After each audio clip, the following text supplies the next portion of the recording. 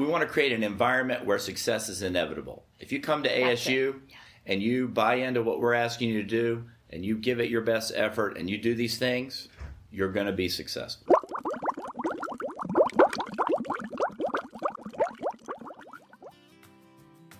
Welcome to Champions Mojo Weekly Podcast, where your hosts Kelly Palace and Maria Parker share with you what it takes to be a champion. Kelly is a former Division I head swim coach, Olympic trials qualifier, and holds Masters World and National swimming records. And Maria holds world records in endurance cycling and was the overall women's winner of the world's toughest bike race, Race Across America. They'll be sharing their personal stories and wisdom, along with interviewing other champions to give you the tools you need for becoming a true champion in your own life. And now, your host, Kelly Palace. Hello, friends. Welcome to the Champions Mojo Podcast. Would you like to find world-class excellence in your life and work? Well, you are in the right place, where today we are talking with a man that needs no introduction, the legendary Olympic swim coach, Bob Bowman. Bob is the renowned coach of the greatest swimmer and Olympian of all time, Michael Phelps. Together, this dynamic duo earned an unprecedented 28 Olympic medals, 23 of them gold. Bob has been the head coach of Team USA men's Olympic team in 2016. And since 2015, Coach Bowman is the head men's and women's swim coach at Arizona State University. Bob is also the author of the book, The Golden Rules, Finding World-Class Excellence in Your Life and Work. But before we talk with Bob, I want to say hello to my co-host, Maria Parker. Hello, Maria. Hi, Kelly. In addition to coaching, Bob's a sought-after motivational speaker and generously donates his time to charity, specifically with the Michael Phelps Foundation. Bob has a passion for helping underserved children with water safety and also the Special Olympic programs. We're in for a really special interview today, and you're no doubt going to get some Champions Mojo. I love it. Okay, so let's get to it. And now it's time for the road trip segment.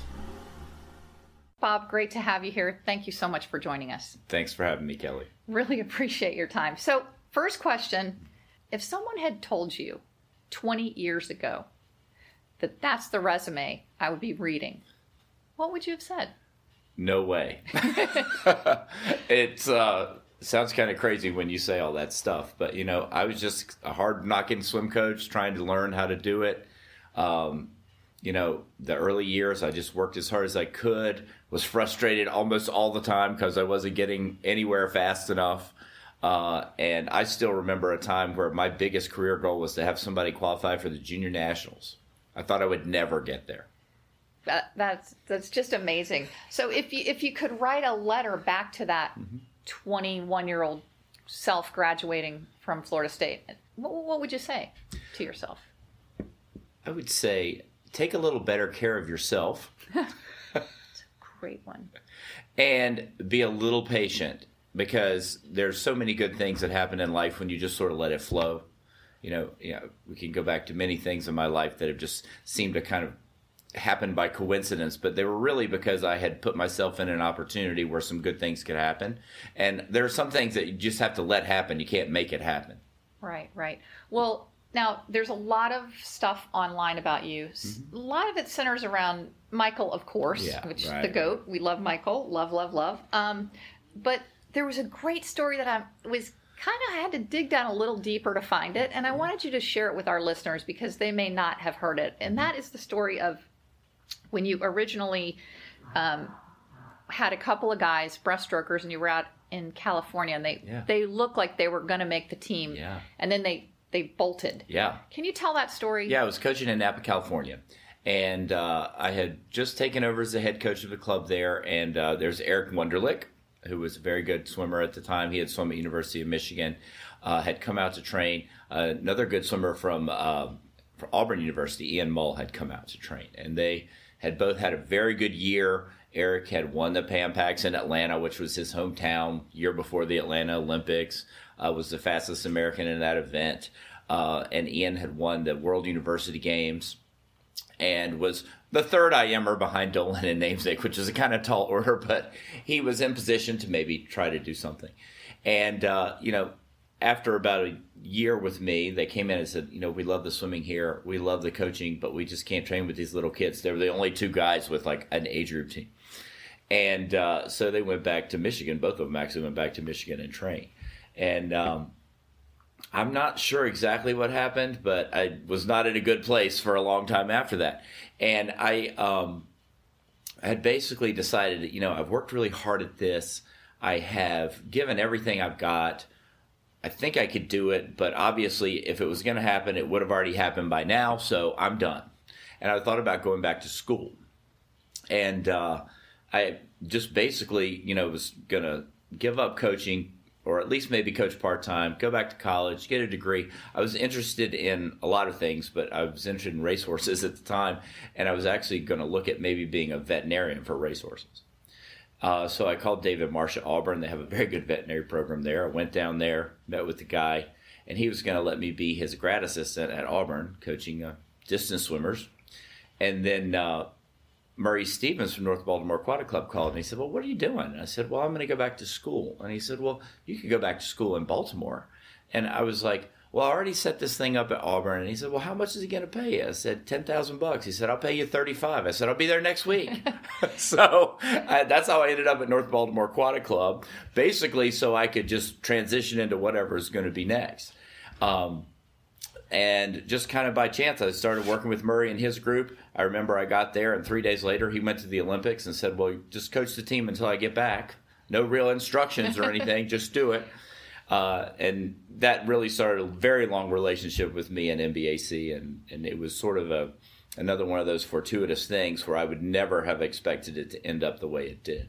I just think that particular part of your history is so inspirational, because so many of us get to that point where we're just, we're grinding, and we see something that almost happens and then it doesn't, and we think, okay, that's it. I'm going in a different direction. Right. And to know that, you've wound up at NBAC with Michael Phelps, and then your history, when I heard that part of it, I was like, rewound it, and I'm like, oh my gosh, I did not know that about you. So that is, I think one of the things, and we don't have to spend too much time on Michael, but I think one of the things that made our relationship so strong and actually made his career really good was when I first started with Michael, it was random as well. The groups just kind of got shuffled. He was in my group. Everybody knew that he was a good swimmer. And in my mind, I was coaching a group of 13, 14-year-olds, and he was 11, but he was so advanced he had to be with them because he just couldn't swim with the regular age groupers. And so in my mind, I thought, Michael's a very fast swimmer, but he doesn't have particularly good technique. He's very undisciplined in many ways. And I'm never going to coach him down the road. So I'm going to give him the best 2 years I can while he's 11, 12, 13. And I'm going to teach him everything he needs to know to go as far as he could go. And so we started doing that. I was very tough on teaching him how to 6-speed kick and freestyle. We redid his breaststroke, overhauled his breaststroke. So there are a lot of things that I did, but I did it with the thought that, he doesn't have to like me, because in 2 years, somebody else will be coaching him to wherever he goes. And I'm going to give him every tool right now because it's the right thing to do. And as it turned out, we just ended up never leaving each other through his whole career. But we got started on a really good foundation because I wasn't thinking about, wow, this kid could win an Olympic medal. I was just like, I'd like him to do breaststroke. Yes. Yeah. And that plays into what I've heard you say over and over again is just that process. It's not the end, but what you're doing on a daily basis. Exactly. So what do you think the lesson is from that stop in California and then coming to Baltimore? Well, I don't want to get too philosophical with you, but I'd love for you to. That's why we're here. But I've done a lot of reading on this kind of stuff, and it's just a lot of kind of self-exploration about being a better person, trying to live better. And I did a lot of reading this summer. I read a good book called The Surrender Project by Mickey Singer that I highly recommend people read. And, I'll be the first one to say I'm not going to get into a lot of Eastern philosophy stuff, but one of the things they talk about is, live in the current moment, surrender to it. Instead of always trying to fight things and make something happen, go with the flow of the way your life is going, and you'll sort of naturally go in the direction that you're supposed to go. And, so I've talked quite a bit, to my staff or people I'm close to about, we get to this thing and they say, we should really just go out. I was like, just surrender to the universe. What's opening up right now? I love it. This is where we should go. So I think that's part of it. That's beautiful. And that ties perfectly into my next question. Mm-hmm. So dealing with pressure, and we want to know how Bob Bowman dealt with the pressure of knowing, oh my gosh, I mean, we almost had a heart attack on the Jason Lezak final of the relay, the 100 fly. I'm first, I'm second, I'm first. Right. Just the whole thing. Mm-hmm. What got you through that run to the 8 medals and just waking up every morning and just knowing that you're walking on the balance beam for this? Well, I think it was, number one, I have the advantage of knowing that this just wasn't like a week in China. This was 12 years of Michael's career leading up to it. And we had worked step by step by step to get him to a point where he might have the opportunity to do these things. And one of the things that I think made it that week, when I think back, now it's a real pleasure. It was definitely stressful. But when we went in there, I knew he was completely prepared. There was not one more thing we could do. And then the chips just fell where they may, right? I can't determine how fast, people are going to go. Other people, I can't determine how French are going to swim their relay. I can just have him as ready as he can be. And we were there. And I told him beforehand, I said, we hardly ever talked about winning 8, but I said, if somebody's going to win 8, you're going to have to be 100% prepared, which we are, and you're going to have to get a little bit lucky.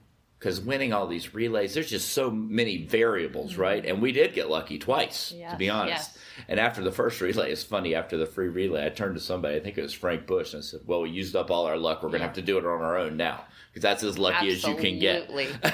But so I think there was definitely huge stress. But how did you personally deal with that week? Like did you deep breathe? Did you meditate? No, I didn't. No, I worked out. I had a routine going in. Yeah, that's for sure. What we love to drill down on. I felt like I needed. Well, number one, I had to kind of be I had a lot of good experience in 2004 doing this big program, and the first time that we were in the spotlight, and I felt like it was a blur. We got in 2004, and I was so busy trying to stay on top of every little thing that I didn't, and there were some things that came up that we didn't expect, that when I think back on it, I can hardly remember anything about. So when I went into Beijing, I was much more experienced at the whole process of what was going to happen, and we had it completely mapped out. So we had been rehearsing it at meets beforehand. We knew the timing between the events. We had done the triples. So there was a whole list of things that we were focused on. But this time, instead of saying, okay, what do we got to do now? It's like, okay, race 1 done, swim down, doping control, media. You have this much time for the ice bath. Dinner's at this time. Go to bed. See you in the morning. It was more automated. So I didn't have to worry about that so much. So what I did was actually I took 10 minutes every morning when Michael was kind of just stretching, and I would go into the pool and look around and try to drink everything in there so that I would remember it. And I actually really remember everything about it. It's crazy when you kind of consciously do that. That actually had a calming effect on me. It didn't really get me too fired up. It was like, wow, this is super cool. Like, not many people are ever going to be in this position. We're here. Things are going okay. Hope today goes well. We're really trying to take it moment by moment and not think ahead or look back on what we did. So I think that also kind of, So being in the present moment. Being in the present moment. Oh, yeah. Okay. I love that. The Power of Now. That's your other book recommendation. Yes. I just read that 3 times. That ties in exactly, as I've suffered on and off with anxiety throughout my life. And that is one of the techniques that the doctors telling anxious patients is, be in your present environment. Look at the color of the walls, the sky. Exactly. So you were doing that naturally. I had a routine where, because the finals were in the morning, we would go and, take care of the main business. There was time in the afternoon. I worked out every day. What was your workout? It was usually elliptical. It had a gym there. I would alternate weights or elliptical. I try to do that at all of these meets. It really helps. And also it just keeps you from sitting around your mind just going crazy about thinking stuff. And other than that, I just tried to, we had a lot of great people on that team. Mark Schubert had been a good mentor for me, and, he was kind of helping us go through it. And just a lot of Frank Bush, a lot of Jack Bowerly, my great friends were there. So it's fun just to hang out with them, and they kind of keep things light. Eddie Reese, keep things light. He was the head men's coach. So I relied on them a little bit for that. And then, Michael was just, the thing that was the best about Beijing for me is there was kind of like almost every day there's a way that I could see that one of the lessons that I had taught Michael along the way was being used. It was the only meet we've ever been to where, we would say, okay, I'll meet you at whatever time, 7:15 in front of the dorm, and we'll go eat and then take care of our stuff. And he would always be there when I got there. And I'm usually the earliest person anywhere. So he was early to everything. He had everything he needed. He never didn't have something that he, needed, his suit or something, which in the 2000 Olympics, he didn't bring his credential. He only got to the final like 30 minutes before he swam. So we grew up a lot in those years, right? Trying to get all this done. And so I think that was really What good. Were some examples of lessons that you taught him that you saw come to fruition? He would, number one, we have this protocol of warming up, right? So an hour and a half, he would do his main warm up. He would get out, dry off, kind of chill for a little bit, put his racing suit back on 30 minutes before he would get back in. And but we tried to be very exact. Like if the race was at 7:23, exactly an hour and a half before that, he would start. And sometimes he would fudge it. He would be like 5 minutes late, 5 minutes early, kind of weird. And this meet, I went over one time, he was standing over by the end of the pool. He was just standing there. And I just walked over and I said, what's going on? He said, well, I came over 3 minutes early, so I'm waiting till exactly whatever the time was to get in. So it was just like very precise. Yes. So that was one.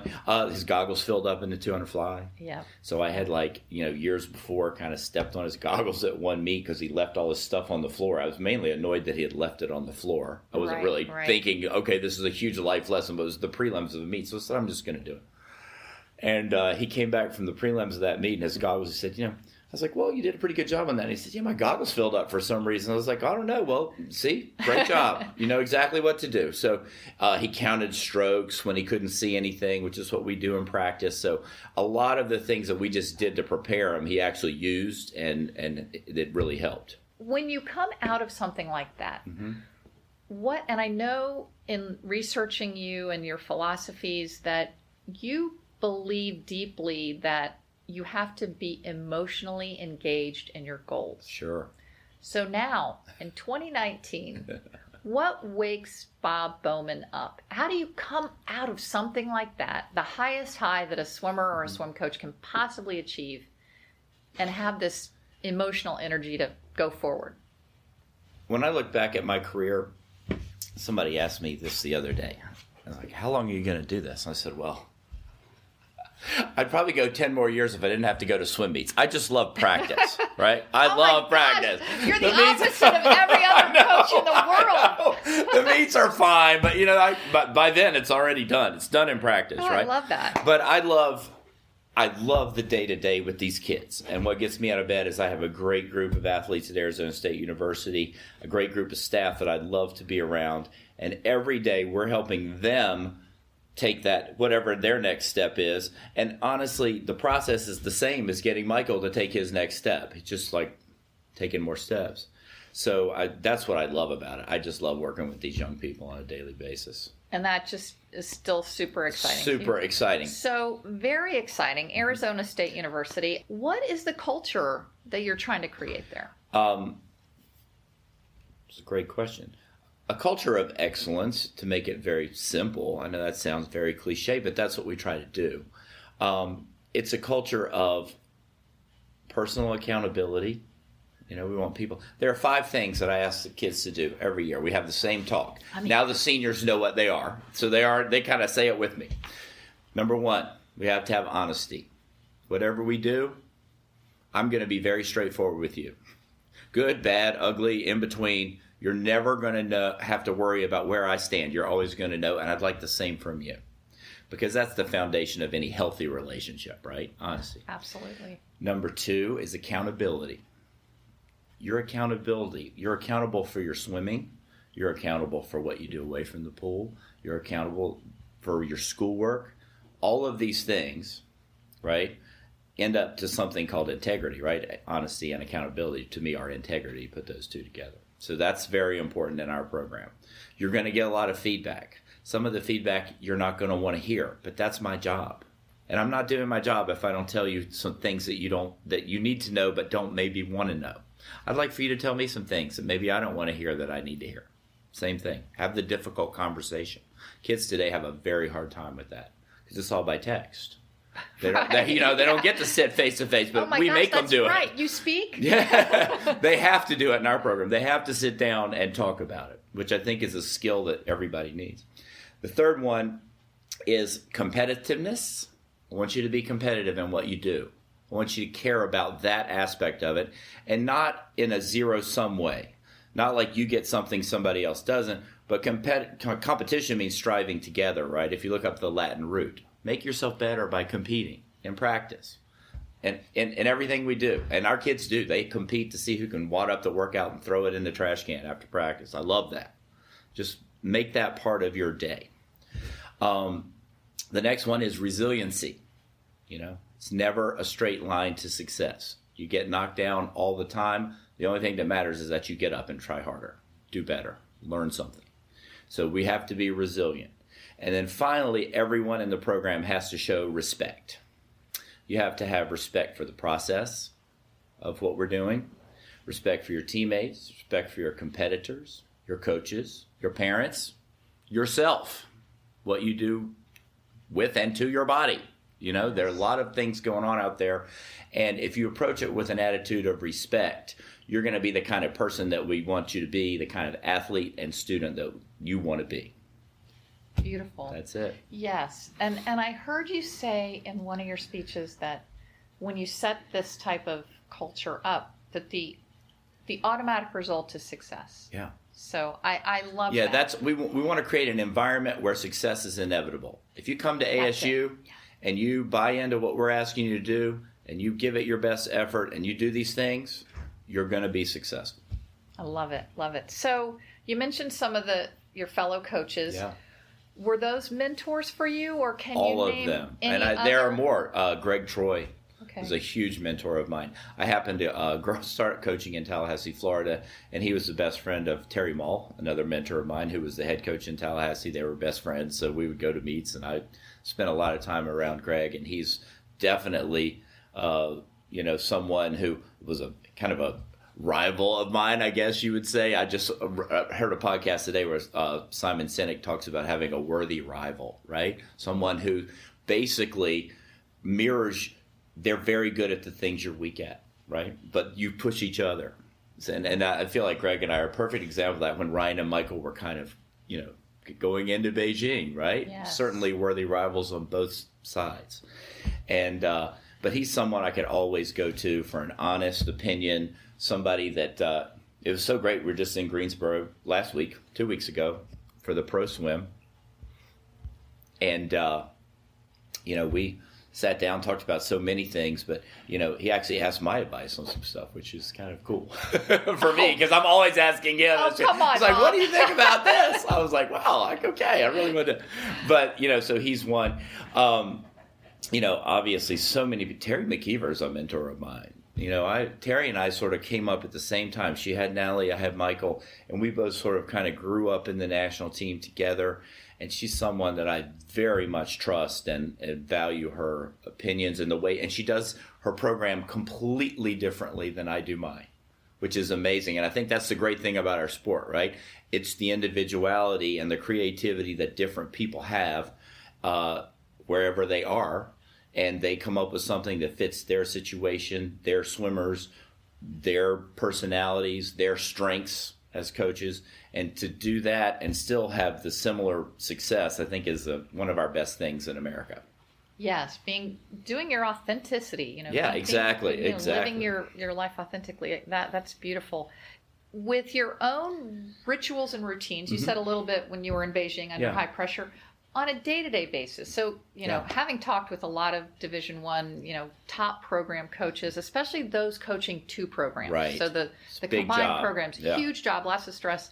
What do you do on a daily basis of routines and rituals that kind of keep you healthy mentally and physically? Oh, I'm actually doing way better on that. Was this the letter to your This is a letter to my early self. You got exercise, do eat something that's not terrible for it. All that kind of stuff. So what I do is every day I get up at the same time, about 4:45. So I'm an early riser, and most days, almost every day, I'm up before the alarm because I'm on a schedule. Go to bed about 8:30. That's a great routine. Yeah, but it's a good routine. Yeah. And so I have good sleep, and I've been monitoring it. So now that we have all this stuff. The watch that charts everything. Apple Watch can tell you what to do. So I get up, and Monday, Wednesday, and Friday, I go to practice. We have practice at 6 o'clock until about 8, depending on what group, sometimes 7:30. And then on Monday, Wednesday, Friday, after that, I will lift weights. Our strength coach comes up with the program for me, and I go in there and do it.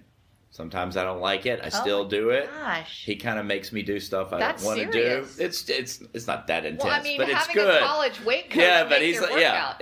But it's great because I get a feel for what the kids are like. So that's Monday, Wednesday, and Friday. On Tuesday, Thursday, I don't have practice, so I immediately go to a pool near my house and I swim. I've started to swim recently, and it's been amazing. This summer, I started to swim. Do we have a master's meet in your future? We do not. We do not, okay. But I love it, and I can't believe that I went for, 30 years without swimming. And I started at 500 yards. I've done 2,500 a couple times. What's your pace 100? What's your base 100? Probably 130. Not even that's, that good. Wow, that's highly respectable. When I'm working really hard, it's about 130. So I don't try to push no it. fins? No, I don't use fins. Beautiful. I pull. I'm a good puller. Well, you're and I'm pretty good kicker.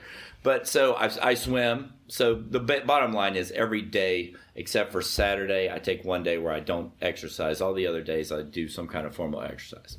So that's one thing. I've actually, I don't know if I should get into this, but it's kind of good podcast fodder.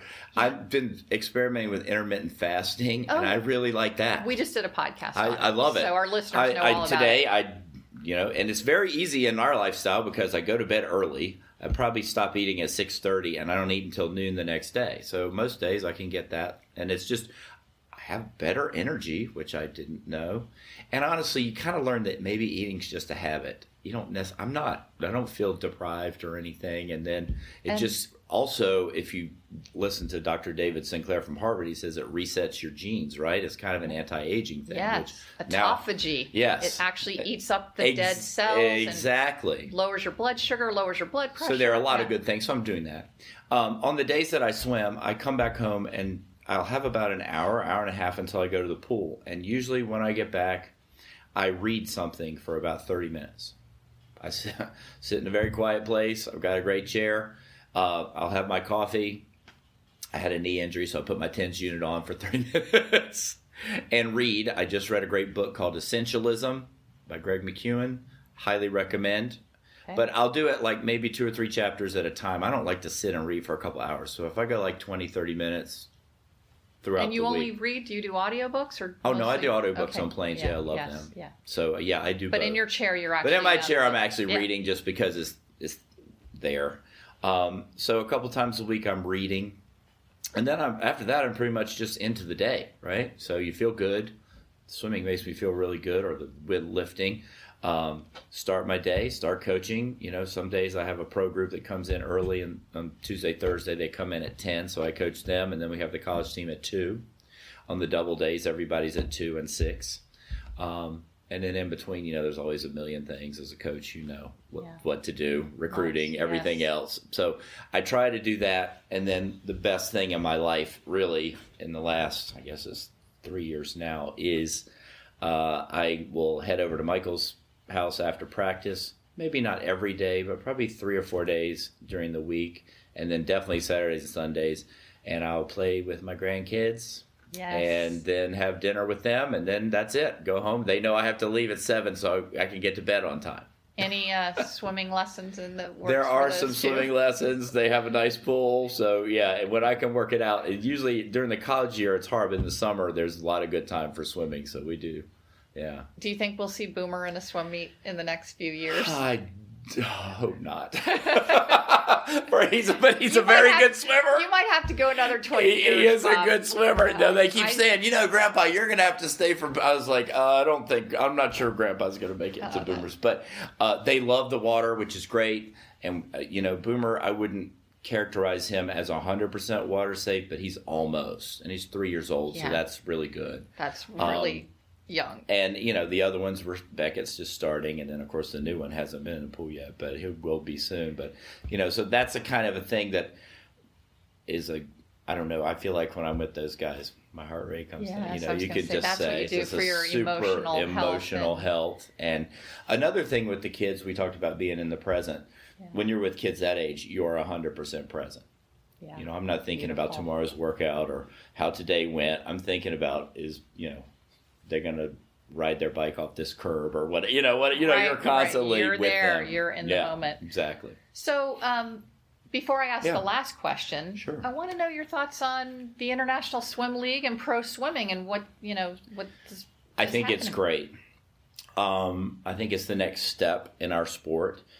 More and more people are swimming well beyond college, and it's a great, venue to do that. I think that in the bigger picture, we have to figure out how all of this fits into the FINA calendar, all of the other things that are out there, because I personally feel like the menu's a little big right now. We need to kind of get more organized on when certain things are going to happen so that the athletes that are doing all this stuff can still do the consistent training that they need to do to improve. Maybe partnering with the ISL. Exactly, yeah. I saying, just hey, think there needs to be coordination. Yeah. There are currently so many options, and, I understand these guys can go and make good money. It's their living, right. but are you making the money at the expense of the big money later? Right. There are trade-offs, and I respect everybody doing that. And I have some athletes that are in the ISL. I have some that chose not to do it this time, but it's been great for the sport. I think just from raising the profile of it, it's very good. What do you think the biggest changes in the swimming world have been in your tenure that have really changed the sport? Wow. Well, professionalism for sure.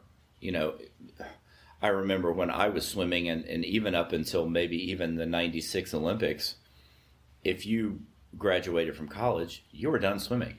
You might go 1 year if the trials were the next year, but nobody was staying 5 or 6 years. Right. That was just, you were done. So I think the introduction of being able to have professional swimming has definitely changed it because so many people are staying in it longer.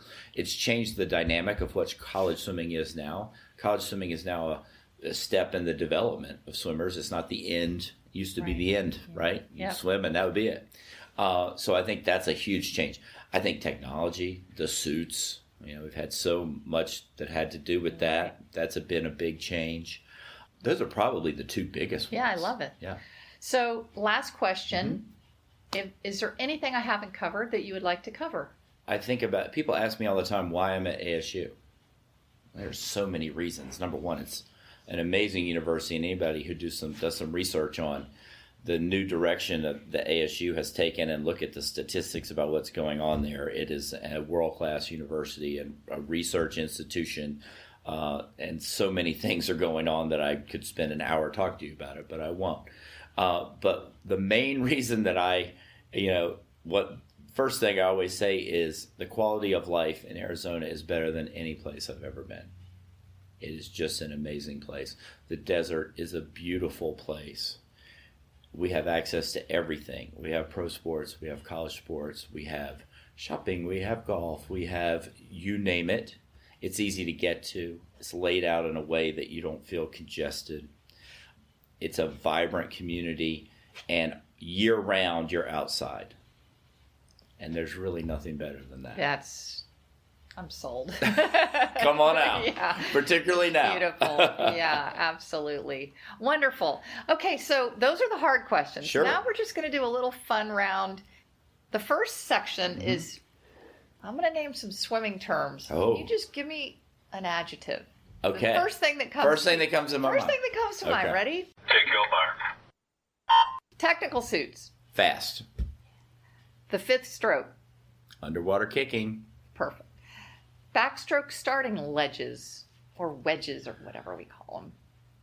Another way that we have taken the advantage of people who really learned a skill and given everybody that skill. International Swim League. Innovative. Lochte rule. Dumb. Dom. Thank you. Guy. Michael Phelps. Goat. Goat. Katie Ledecky. Goat. Female goat. Female goat. Arizona State swimming and diving. The future. Tokyo 2020. Here we come. Here we come. Okay. Now these are just the ones that we ask everybody, and I just like to know them. Cat or dog? Dog. Milk chocolate or dark chocolate? Dark. Kickboard or no kickboard? Kickboard. Thank you, coach. Mountains or beach? Beach. Football or baseball? Football. iPhone or Android? iPhone. Coffee or tea? Coffee. Morning person or night owl? For sure morning person. I think we already answered that. Texting or talking? I'd probably say texting, but I should be talking. I love it. Well, that is going to be a wrap, Bob. It's just been so fun, and I'm so glad that some of our listeners are going to get to know you better, because I think we hit on some things. No, this was great. Thanks for having me. Really appreciate it. All right. And best of luck to you and your teams this year. Thanks so much. So, Maria, there you have it. Bob Bowman. Yeah, amazing. That was a really amazing interview. I really, I wrote down so many things that he said. Just another incredible, mature champion who has so much to teach us. Yes, arguably the greatest swim coach of all times. Coach Bowman didn't just coach Michael Phelps. Obviously, that is, what he is known for, but he certainly has coached many, many great swimmers and is a great coach all around. But there were so many takeaways. We're going to still try to stick to our 2 and 2. And I want to start with this concept of what an amazing, long-term, dedicated, successful partnership this was with Michael Phelps and Bob Bowman. So, they started together many years ago when Michael was 10 and, obviously went through ups and downs and ins and outs. But at the end of the day, I think we all know that Michael Phelps is an unbelievable champion and has unbelievable, work ethic and mindset and goal setting and vision and all those characters that a champion has. And I think this gave me a little insight into, of course, I always knew as a fellow swim coach, Coach Bowman, he's a great swim coach. But I learned a lot more about him and see that he's equal the champion. He has equal characteristics of being super dedicated. And, while Michael went through that many-year period where he never missed a swim practice, Bob was there too at every practice. So I think when you have two extraordinarily dedicated, hardworking champions with goals and they partner, that you get something extraordinary like we saw with 23 gold medals, 28 Olympic medals. And so for me, the initial thing, again, not, Coach Bowman isn't just Michael Phelps' coach, but it's certainly, for me, the takeaway is that the partnership that one can form if they have someone equally dedicated, equally hardworking, is you can really do extraordinary stuff. And I see that even extending into this new phase of both Michael and Bob's life of, they've gone through this amazing accomplishment and now Michael is, a father and Bob is a grandfather. I found that so touching that, Bob refers to Michael's kids as his grandkids. And I love that this relationship is still going in a very dedicated, very successful path. And that was just really touching and a huge takeaway for me, Maria. What are your thoughts on that? I have to agree. I was very moved with Bob talking about. I didn't understand at first that the grandchildren were Michael Phelps's kids, and then I agree. Two amazing people together have created something, that's world renowned. So I love that concept of what you can do with an incredible partner. That's a great takeaway. I think he said so many things, but I think one of the things that really sort of stuck with me was this idea that he coaches his swimmers so that they're better than they have to be come game day, come Olympics, he creates a culture of excellence, or what he says, he creates an environment where success is inevitable. that's a lot of pieces to put together, but I have no doubt that Coach Bowman has done that in the past and continues to do that with the students he coaches now. And I'm very inspired by this concept. Again, it's like the 24/7. You're always training. You're whatever, and the environment that you're around, the people that you compete against, the discipline that you bring to every practice, that everything that you do is part of this environment where success is inevitable. And he brings his athletes to their events so good that they're better than they have to be to win. And his description of the Beijing Olympics is like they had gone through it. It was clockwork. They had done everything and they knew exactly where they needed to be so that success was inevitable. So that was, I thought, an amazing and mature, I don't know, just this is a wise man who knows how to create these pieces to put together this kind of environment. Absolutely, yes. And if you listeners want to break down the details of that, he does go into the 5 steps for the culture of his team. Under, I think he started it with personal accountability, and that, his swimmers know that it creates that success is inevitable. Yeah. So I love that. Yeah. My second thing that I thought it's just a technique of champions, and we can all use it in everyday life, but staying in the present moment. I was so curious as to how Bob got through the pressure of 1 gold, 2 golds, 3 golds, 4 gold, in between each gold medal at the Beijing Olympics. What was he doing? And he said he would walk out and just try to soak in and be in the moment. There's the light glistening off the water, and that's what the mural looks like. And he was really just trying to be in the present moment. And I think that is just a huge characteristic of a champion. Obviously, Bob's a champion, and that he was present in the moment. It's a very simple thing, but one that I know I'm going to take away and use in my life when I could be spinning out of control and just try to, hey, what do these trees look like? What am I smelling? What am I feeling? What am I seeing? And what am I hearing? And I really, really liked that one. Yeah, he was very intentional about it. I loved how he said he took 10 minutes every day just to say, I'm going to remember this. And I thought about that yesterday when I was with my family, and I thought, I want to just remember this moment, because sometimes if you're not intentional, you don't. And so I thought I love that.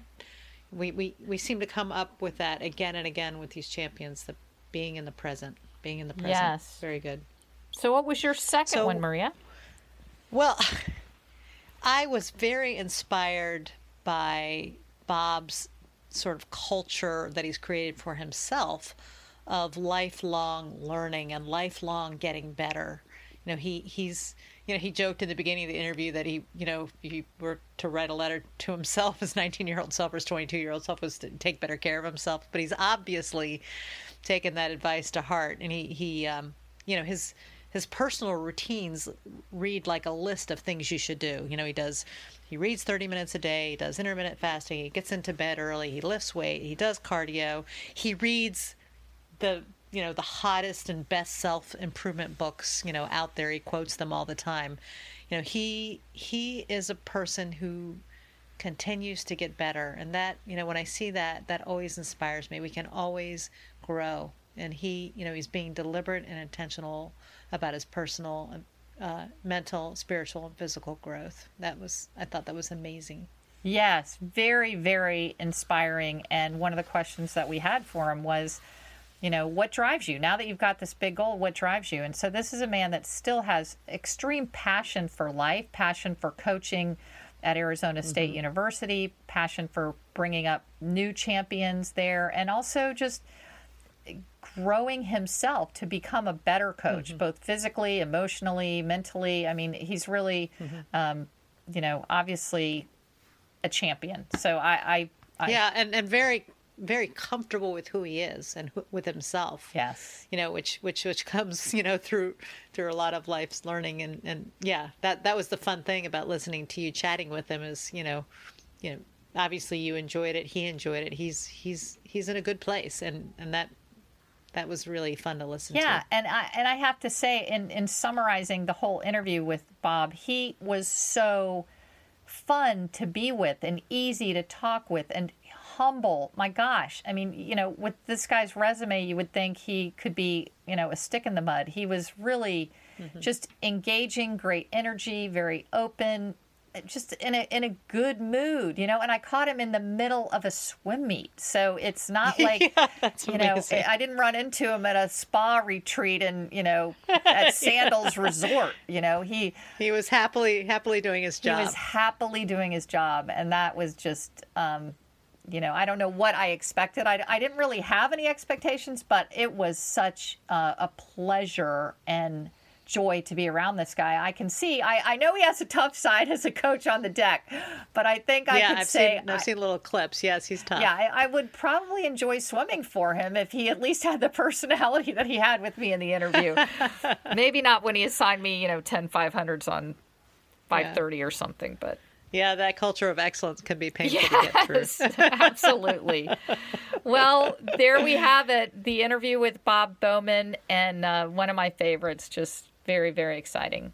Yeah, it was a great interview. Thanks very much, Kelly. All right, love Maria, you. love you too. Talk to you later. All right. Bye-bye. This week's Quote of the Week comes to us from Bob Bowman.